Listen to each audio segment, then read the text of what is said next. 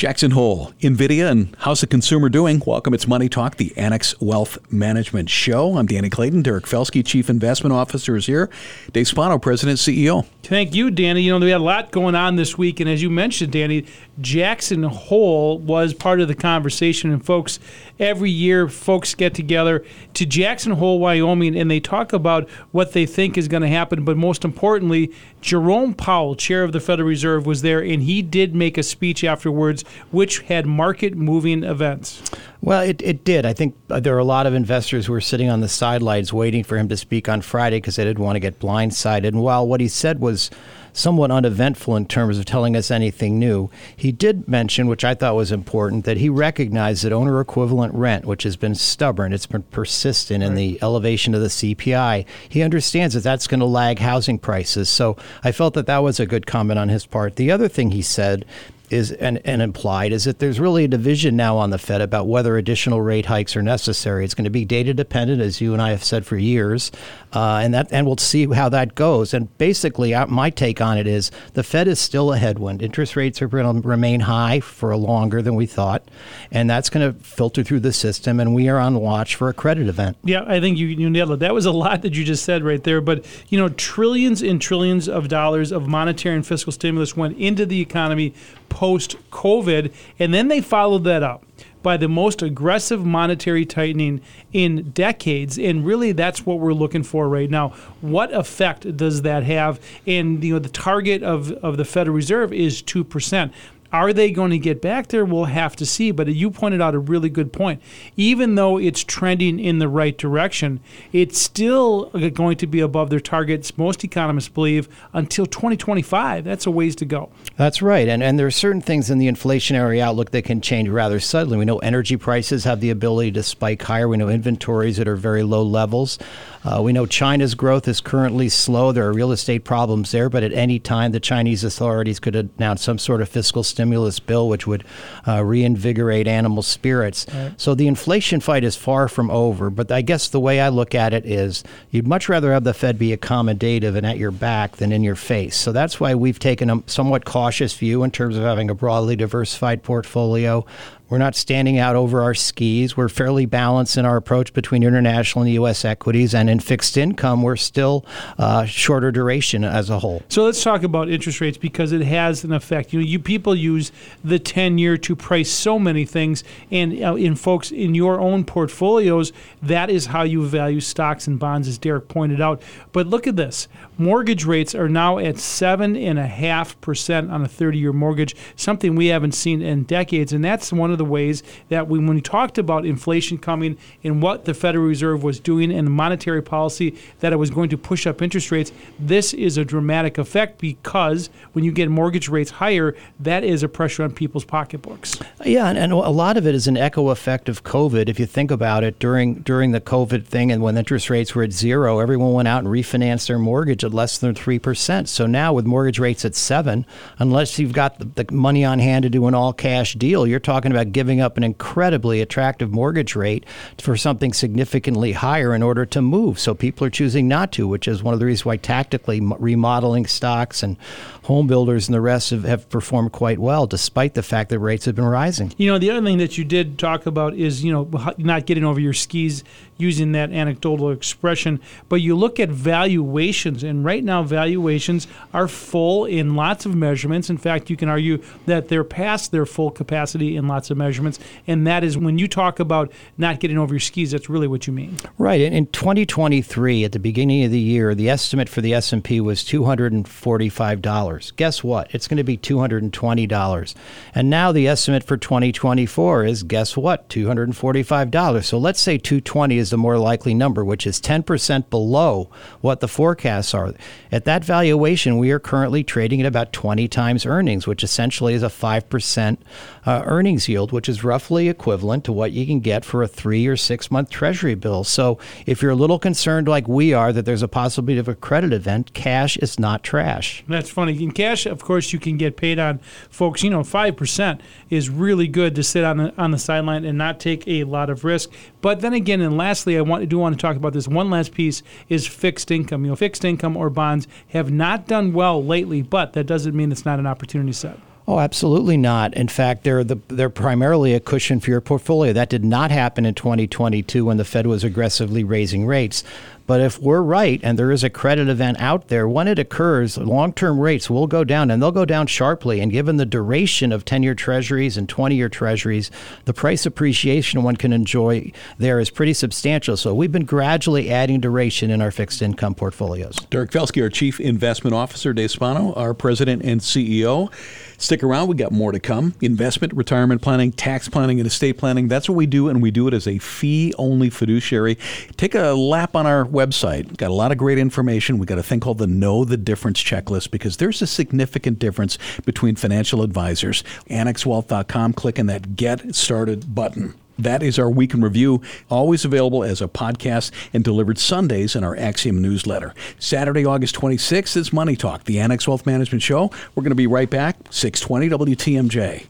Back on Money Talk, the Annex Wealth Management Show. Busy show today. Let's get to it. Derek Felsky, Chief Investment Officer, is here. Dave Spano is our President and CEO. You know, Danny, when ChatGPT first came out, you were the first guy to talk to me about that. And we came in here and we started, maybe we had some fun with it. We did. We put some names, and we might have put even your name in on it. But it has certainly been the talk for the last 9 months or so. And one of the plays that has been out there in that particular name has been NVIDIA.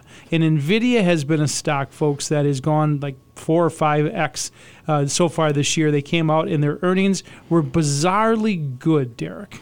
Oh, they were fantastic. They beat on the revenue line by 20%.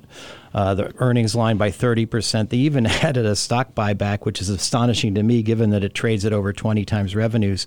But they are what you typically see at the beginning of major transformation in the technology space, and that is a company that provides the picks and shovels. So as more and more companies try to incorporate AI in their business practices, as Microsoft and Google and the rest leverage that up, that leads to sales. And right now, NVIDIA can basically charge whatever they want for those chips. Their margins are more than almost twice what Intel's are, and they essentially are going to get away with this for quite a while because there's no competitor as of yet. Let's go back into the history machine. And I remember back in the late 1990s when you, my friend, were a manager of a tech fund. Back when 1999 into 2000 wasn't the greatest place to be, but you were there. Do you see any similarities between what's happening then and now? Well, I can certainly think about Cisco Systems, which I think I had about a 10% weighting in the portfolio, and it was trading at a similar multiple as NVIDIA. And again, they had first mover advantage. They were ahead of the curve. They were helping companies get on the internet, right?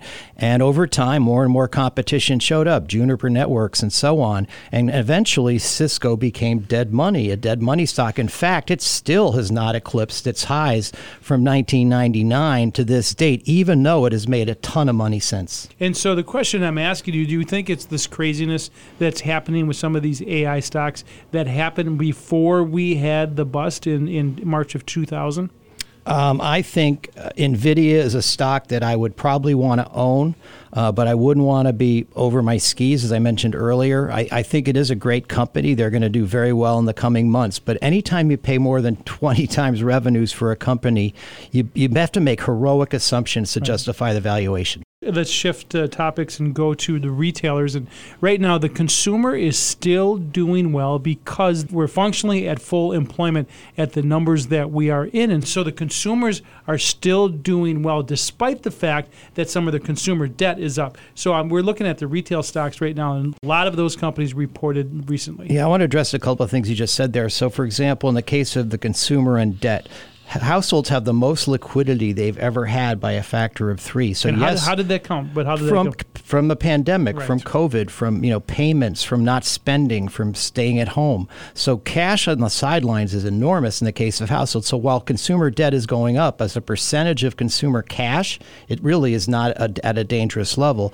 That being said, many of the retailers that have reported in the last couple of weeks have basically beaten numbers by cutting costs. Revenues have actually been down, and as Todd Voigt likes to point out, on a real rate, they're actually negative, right? Because the number of units has gone down. It's inflation that's keeping it elevated. So consumers are getting a little tired in certain areas, but like everything else in our consumer-oriented society, there are some winners like cruise lines and airplanes and travel locations and the rest as people shift their spending preferences. And that's exactly right. Instead of buying on stuff, they're buying on services and events, and that's exactly what's happening. Cruise stocks have gone up substantially, right up there with some of these AI names. So that's something to pay attention to. Are they fully valued at this point? Key observations when you're talking about staying with your plan is really an interesting wrap-up. Yeah, I mean, I looked at some data that one of our third-party providers showed, and what it said over the S&P since 1928, the more years you hold stocks, the higher the likelihood is you make money. For example, if you hold stocks sequentially for 2 years, the odds are 82% you'll make money. But if you hold them for 10, it's closer to 95. And that's why we always encourage people not to read the headlines, certainly not with a political bias, because the headlines will lead you astray. You want to have a plan, you want to have an asset allocation that makes sense, and you want to have dry powder in the event that something happens that's unforeseen in order to capitalize on it. And I will tell you, Derek, every day we get sophisticated folks coming in, we get everyday people coming in, and we go through those portfolios and say, are you aligned for what's happening today? We've got a political environment, we've got the Fed changing course, there's a lot of stuff going on. That is the reason why you've got to go through that portfolio and make sure you're aligned. Today, we can get that done, we can help you with it, and we do this on a daily basis, Danny. When you were running that tech fund, was that a really tough time in your life? It was, in a sense, because we launched it January 1st of 2000 after one of the best years for the NASDAQ in history. And I think the fund at one point was up 40% in the middle of February, and by the middle of March was actually down. It's Money Talk, the Annex Wealth Management Show. Again, if we can help, annexwealth.com. Folks, how does financial and retirement work for couples with significant age gaps? It's not impossible, but it takes a good team. We're going to cover that after a break on Money Talk, the Annex Wealth Management Show on 620 WTMJ. Know the difference with Annex Wealth Management. When one spouse is older than the other, retirement plans can get complicated. Amy Bremer is a CFP and a wealth manager at Annex Wealth Management, and she's going to help us sort it out. Hey, Amy. Hi, Danny. Couples with significant differences in ages, 8 to 10 years or more, are likely to find themselves at odds when they're on the cusp of retirement decisions, and then throughout their golden years. 20% of second-time marriages are between couples 10 years apart or more. The vast majority of marriages, the woman is younger than the man. Every couple goes through stuff. But does this mean rougher waters for the couple? Doesn't necessarily mean rougher waters. It's maybe a little bit more challenging than some other families, but it's definitely doable with some communication and some honest soul searching. Let's talk about making it work, Amy. The first step would be? Communication and some honest soul searching. So it helps for me in practice if couples come to me knowing what they want their ideal retirement to look like. Maybe one spouse wants to go fishing and the other spouse wants to go traveling and visit with, grandchildren, and there's a mismatch there. It doesn't matter what ages you are, there's just a mismatch. The challenge with folks that have mismatches in ages is that you're parachuting together, but you're landing at different zones. Yeah. So one wants to land and go travel while the other needs to land and has 10 more years to work. And that's what creates some challenges. Retirement and financial planning for couples with significant age gaps. The next thing is to save more, and we all should, but why these couples? These couples have an extra challenge in that the life expectancy for each person is different, and there's this age gap in the middle. So earlier you said that traditionally in these marriages, it's the woman who is the younger spouse. So let's just roll with that. So let's say the man is 10 years older and men have shorter life expectancies than women. And then the woman is 10 years behind him, and then she's going to have a longer life expectancy. So you need to plan for saving your nest egg for a longer period of time. So you need to save more overall than the average couple. We're with Amy Bremer, a CFP and a wealth manager at Annex Wealth Management. Our topic is financial and retirement planning for couples with age gaps of 8 to 10 years or more. Next thing to plan for is? Distributions. How is that money going to come out of your nest egg in retirement to fund your lifestyle? And in practice, I work with the 3-bucket analogy. You have a non-qualified bucket or like a brokerage bucket. Then you have your 2 qualified buckets, which would be a traditional 401k and a Roth 401k. By having diversification in each of those buckets allows you to control your taxes in retirement, more so with a couple that has a large age group between the two of them. If you got a gap in ages, obviously somebody's going to take Social Security before the younger spouse. They're going to maybe hit full retirement age way before the younger spouse. Mm-hmm. So it's really a timing issue, isn't it? Very much of a timing issue. And by having money in all 3 of those buckets, it allows you to take out your least taxed money first and control how much and when you're paying in taxes. Also, a strategy is to, what you alluded to, Danny, is to time your Social Security. At Annex here, we help people decide when to take their Social Security so they can maximize it based on their specific example. But since we're talking on the radio today, generally it may make sense for the higher of the earning two spouses to delay to age 70, get that maximum Social Security benefit, and that acts sort of like as a longevity insurance. And this is the whole planning aspect, which is what we do. Correct. Right. Financial and retirement planning for couples with significant age gaps. Got to be flexible. Flexible and lighthearted, I say, because sometimes financial planning can get a little bit morbid. We talk a lot about death. Yeah. Yeah, and which makes my job very complicated. If we all knew when we were going to pass, then it would be relatively easy. I wouldn't have a job. But just keep lighthearted about maybe the younger spouse taking care of the older spouse later in age. Another recommendation that we give to folks is long-term care insurance, maybe for that younger spouse, because there's not going to be someone left to take care of them if they don't have children. Not one of our clients' plans are the same because none of our clients are the same. We tailor it to your circumstances and help produce the retirement you desire. It all starts at annexwealth.com. Amy Bremer, CFP and a wealth manager at Annex Wealth Management. Thanks for joining us. Always my pleasure, Danny. It's Money Talk, the Annex Wealth Management Show, Saturday the 26th. Let's get caught up and go to the WTMJ Breaking News Center. Back on Money Talk, time for Ask Annex. Got a question? You head to our website, annexwealth.com. Look for the Ask tab. As always, if we can help, and I know we can, click the Get Started button. Sarah Kyle's a wealth manager at Annex Wealth Management. Welcome. Hi, Danny. And we've got Matt Moores, the investment team manager. Welcome to you. Hey, Danny. First question today is, what's the best way to determine how much China exposure I have in my portfolio? And why do you think they ask that? Yeah, there's certainly been a lot of news about China, and it always is a hot button issue, especially politically as well, too. First of all, the answer probably is much less than you think you do. Overall, when you look at a global landscape of the total investable equity market, China only represents about 3% of that overall market. Even though their economy is a lot larger than that, it's not a really big part of the investable stock market, so probably a lot less.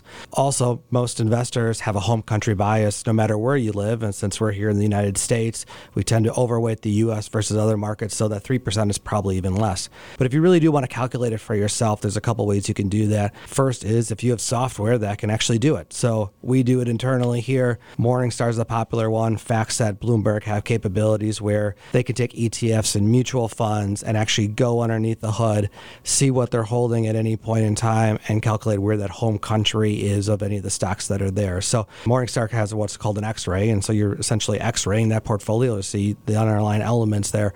So that's one way. The other is manually. You could try to figure that out if you don't have access to software that can do that. Any mutual fund and ETF is going to have published holdings that they have. Now, ETFs update daily. Mutual funds, there's a delay to that, so it's not fresh data, but it's within the last month or two. But you can go on their websites, and they're going to tell you holdings data of the individual stocks. They're also going to tell you, probably depending on the website, what the country representation is of that portfolio as well, too. Especially if you have something that's global or emerging market, they're really going to highlight the country allocation. Next up on Ask Annex, my dad had an account with, and he names the company. He passed away. I received a call from them about the inheritance from that. Guy was saying he needs to open up an account for me so he can give me my portion. Is that true, or can I just have a check cut to me directly? Well, inheriting an investment account isn't just like inheriting a bank account where they will just cut you a check. In most cases, it means that you will first have to establish an investment account in your name before you can do anything with the assets. However, that exact process and options can vary based on the financial institution, the type of account, and the legal requirements of your jurisdiction. So one thing to note, if you are inheriting an IRA, you will be required to open up an inherited IRA in your name. And in most cases, we wouldn't recommend liquidating that account immediately because it will trigger a taxable event, and you'll have to pay ordinary income tax on that amount you distributed. The IRS gives you those 10 years to liquidate an inherited IRA, so that allows you some financial planning, and it gives you the ability to control when you want to take the income and pay those taxes. But would the account need to be at the dad's old place? Typically, yes. Before they transfer it, they open up in their name. It's good for record keeping, and again, sometimes it's legally they have to do it that way, so it just depends on where you are. But that is not out of the ordinary where they have him open up an account in his name first. Ask Annex. Got a question? Head to our website, annexwealth.com. Look for the Ask tab. Next up, what does it mean when a stock is under-owned? Supposedly Apple and Tesla are under-owned. I wouldn't think they would be, but they are, Matt? Yeah, good question. And it really relates to how much of the percentage of an industry that stock is going to represent, and then how much do people actually hold in their portfolio. Because those are two really different things. Looking at the S&P 500, generally the most referred to industry that's out there, Apple's a little bit over 7% of that industry. Tesla's a little bit under 2%. So for it to be under-owned for the general public, they're holding less than 7% of Apple in their overall portfolio, less than the 2% for Tesla as well too. Going back to the question earlier on China, you can kind of figure out how much representation you have by looking at individual stocks you own, ETFs, mutual funds, to see how much of them would own it. A lot of places it's hard to over-own something like Tesla because it's greater than a 7% weighting, and a lot of funds don't like to have large position sizes due to concentration risk. So it's hard to over-own something like that, but you'll want to go ahead and dig into your portfolio to see where you are. And our final question on Ask Annex. If I was to increase contributions to either an invested HSA or my work 401k, is one better than the other? Well, they both are great, and of course it all depends on your unique financial situation. The triple tax-free aspect of an HSA makes it more appealing from a tax standpoint. However, withdrawals can only be used for those qualified medical expenses, so sometimes that 401k is more flexible. If you have an employer that matches the 401k, my suggestion would be first to contribute enough to that 401k to get the employer match. Then I would max out the HSA and then continue with the 401k. But if you have immediate medical expenses or anticipate them, prioritizing that HSA might make sense. Sarah Kyle, Wealth Manager, part of Ask Annex. Thank you. You're welcome, Danny. Matt Morsey, Investment Team Manager. Thank you. Thank you. You gave birth to the business. You grew the business. You nurtured the business. Is it time to sell the business? There are steps to selling a business, and we'll talk about that next. This is Money Talk, the Annex Wealth Management Show on 620 WTMJ. Know the difference with Annex Wealth Management, where we provide comprehensive investment and retirement planning tailored to our clients' needs. That ranges from starting people out on simple paths all the way to services designed for business executives and owners. With business owners, there comes a point when maybe it's time to put a plan into place to explore a sale, and that's what we're going to talk about here. Do that, Keith Butler joins me. He's a wealth manager and an attorney at Annex Wealth Management. Welcome back. Great to be here, Danny. Selling a business is something that's a process, and certain steps need to be taken to maximize the opportunity for the owner. And it's not an overnight process. But how far in advance should planning begin in order to sell a business? Well, I think it's something that should be thought about all the way through the lifetime of the business, but I would say at least 5 years, because that gives you time to get things cleaned up, if you will, to put a plan together. And right now, today we're not talking about a business succession plan to family members. We're talking about where you're trying to put it on the market for sale to the general public or to somebody in the industry, perhaps. But you want to plan in advance and get a team together. You've dealt with a lot of business owners over the years. The businesses, they're kind of like children to them, right? Very much so. And one thing that surprised me in a very good way, I think, over the years, is how deeply they care about it and the people that work for them in general. I saw many times in transactions where I represented both buyers and sellers, and you could tell that they really wanted to bend over backwards to make sure their people were protected. Yeah. What kind of team should a business owner assemble on the way to a sale? Well, first of all, you need to have your attorney. And there might be a couple of attorneys to engage. The first would be a transactional attorney, the person who can execute the transaction itself, negotiate the buy-sell agreement and so on, and also an estate planner, because your assets will be transitioning from a business, which typically is the largest asset an individual has, that dominates their balance sheet, into probably cash. So now the makeup being different, that will affect your estate plan quite a bit. You'll, of course, want an accountant. You will want to have an appraiser, someone who can provide an objective value of your company, because sometimes people, they guess up so too high or too low. It happens all the time. A business broker may be engaged, someone who can go out into the market and find the best potential buyers for you. And, of course, you want a financial advisor because, again, you're converting a big asset that's not liquid into liquid assets.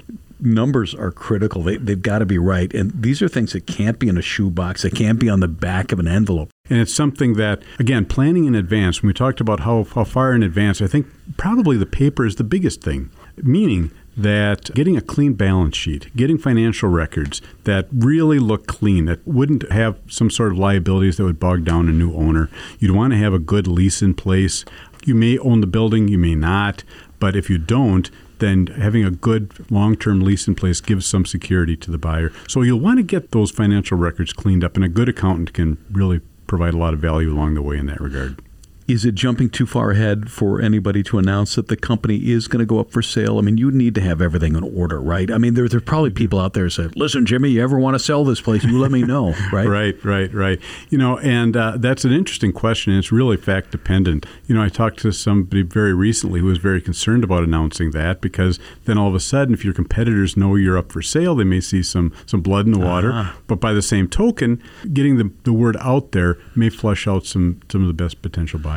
Keith Butler is a wealth manager at Annex Wealth Management with significant experience in assisting business owners in the process of selling their business. We're going through a checklist of proper steps in preparing the business for sale, determining the proper value of the business. We talked a little bit about that. You suggested having the accountant and the appraiser. Right. They're the team that helps there. Absolutely. And some of the things that they'll look at is obviously the financial and tax records. That's really important for having several-year track record of that. They'll look at the inventory levels. You'll look at a detailed information on customers, because we all want big customers, right? But that provides risk. So they'll want to take a good look at the reliability of the customer base and the size. And if you have a whole bunch of reliable, smaller customers, then you have a little less risk of losing a major contract. You'll also want to look at vendor contracts and leases. That's something that you want to make sure that there are things in place so that it's a favorable situation that a buyer is walking into. Licenses, liquor license, if you're a restaurant or something like that, would be really important. And intellectual property, are there patents and trademarks that you have, that those have values as well. At what point will potential buyers be able to see this information? Typically, once they express interest, there's a confidentiality agreement that is signed. Once that's signed and negotiated, then the seller would have the confidence that you can provide some of this information. Would the broker help kind of narrow down that field so you just don't have a bunch of tire kickers? Oh, absolutely. A good broker will know the industry. They'll know who the real players are. And that's part of the value that they bring, right? There you go, right? Yeah. At Annex Wealth Management, financial planning and tax planning are incredibly important, and I would think anybody who has sold a business all of a sudden who might be looking at a very large sum of money kind of needs to kind of walk through those steps. Absolutely. A couple different ways of looking at it, because if you sell all at once, one closing, all the cash, then that can trigger a substantial capital gain bill, right? Or you could do an installment sale where you're paid over years and then that gain can be spread out. Now, obvious disadvantage to that is the possibility that there's a default risk. Most people would want to get all their money in advance, even despite that. But that is something you'd want to look at, and your accountant can provide guidance with that. And then how about a financial planning angle? Oh, absolutely. Because at that point in time, you've converted, again, the dominant asset of your balance sheet, if you will, into cash, investable assets. So that is something where you need risk tolerance and analyzed, time frames, timelines, what kind of, do you want to do some gifting to kids? Do you want to set up accounts for others? There's a whole lot of different planning. And that's something you may want to do in advance too, Danny, especially if there is a taxable estate tax situation. That's some planning you may want to do in advance where you can transfer some of that, the interest in that business perhaps to another generation on favorable terms. Because think about the blood, sweat, and tears that were poured into these businesses. It's important to follow these steps. Absolutely. Keith Butler, a wealth manager at Annex Wealth Management. Thanks for joining us. Oh, pleasure. Back on Money Talk, the Annex Wealth Management Show. The show available as a podcast at the top of the hour, wherever you get your podcasts. I'm Danny Clayton, now joined in the studio. Dr. Brian Jacobson, our chief economist at Annex Wealth Management. Welcome. Great to be here. You had a busy Friday. I saw a quote from you in Reuters on Friday and also saw you on Fox Business on Friday. Yeah, it was a lot of fun. Chair Powell was speaking out in Jackson Hole, and I was able to give a little bit of a response to it in the media. So that's always a real honor to be able to to do that. I'm paraphrasing your quote, but it was a lot of words with little. What was Yeah. Basically, there were a lot of words, but little was said. It's stark contrast to what he said last year. So last year, when he was in Jackson Hole, which is this giant economic symposium, bunch of central bankers and economists come together. They're talking about sort of big picture items. Last year, when he spoke, he really addressed his remarks, I thought, to the general public, which was, hey, inflation's a problem, and we're going to do something about it, and you're probably not going to like it. That was a brief synopsis of last year. This year, it was a lot more boring. It was a lot more of what you would expect from an economic symposium. If you aren't really steeped in economics, you might have been like, what is he talking about? Last year, he said we're not going to like it, and he was right. Yeah, they raised rates by a significant amount. And actually, one of the big changes was this year he was talking about being careful. Well, last year, it was about being forceful. So when he spoke last year, since then, they've increased their target for the federal funds rate about 3 full percentage points since that August meeting that they had. Now he's talking about we can be a bit more careful, or actually a lot more careful about the path ahead, because they've already done a lot. And so I thought that was actually somewhat refreshing to hear from him, to substitute that word careful for forceful. When he says something, they parse those comments. So when he says careful, what does that mean? Yeah, to me, it means that if he's going to be careful, it means that they can afford to wait. They don't have to feel like they're on a treadmill. So if you've ever done cardio on like a treadmill or an elliptical, and I know that you and I like to work out, you can kind of feel like it sets the pace for you, where you just kind of have to go with it. Well, now it's almost as though they can moderate that. They can jump off of that treadmill if they want to. And it sounds like that's their plan for at least the next month. The next meeting is September 19th to the 20th, and then they're going to have another one after that in November.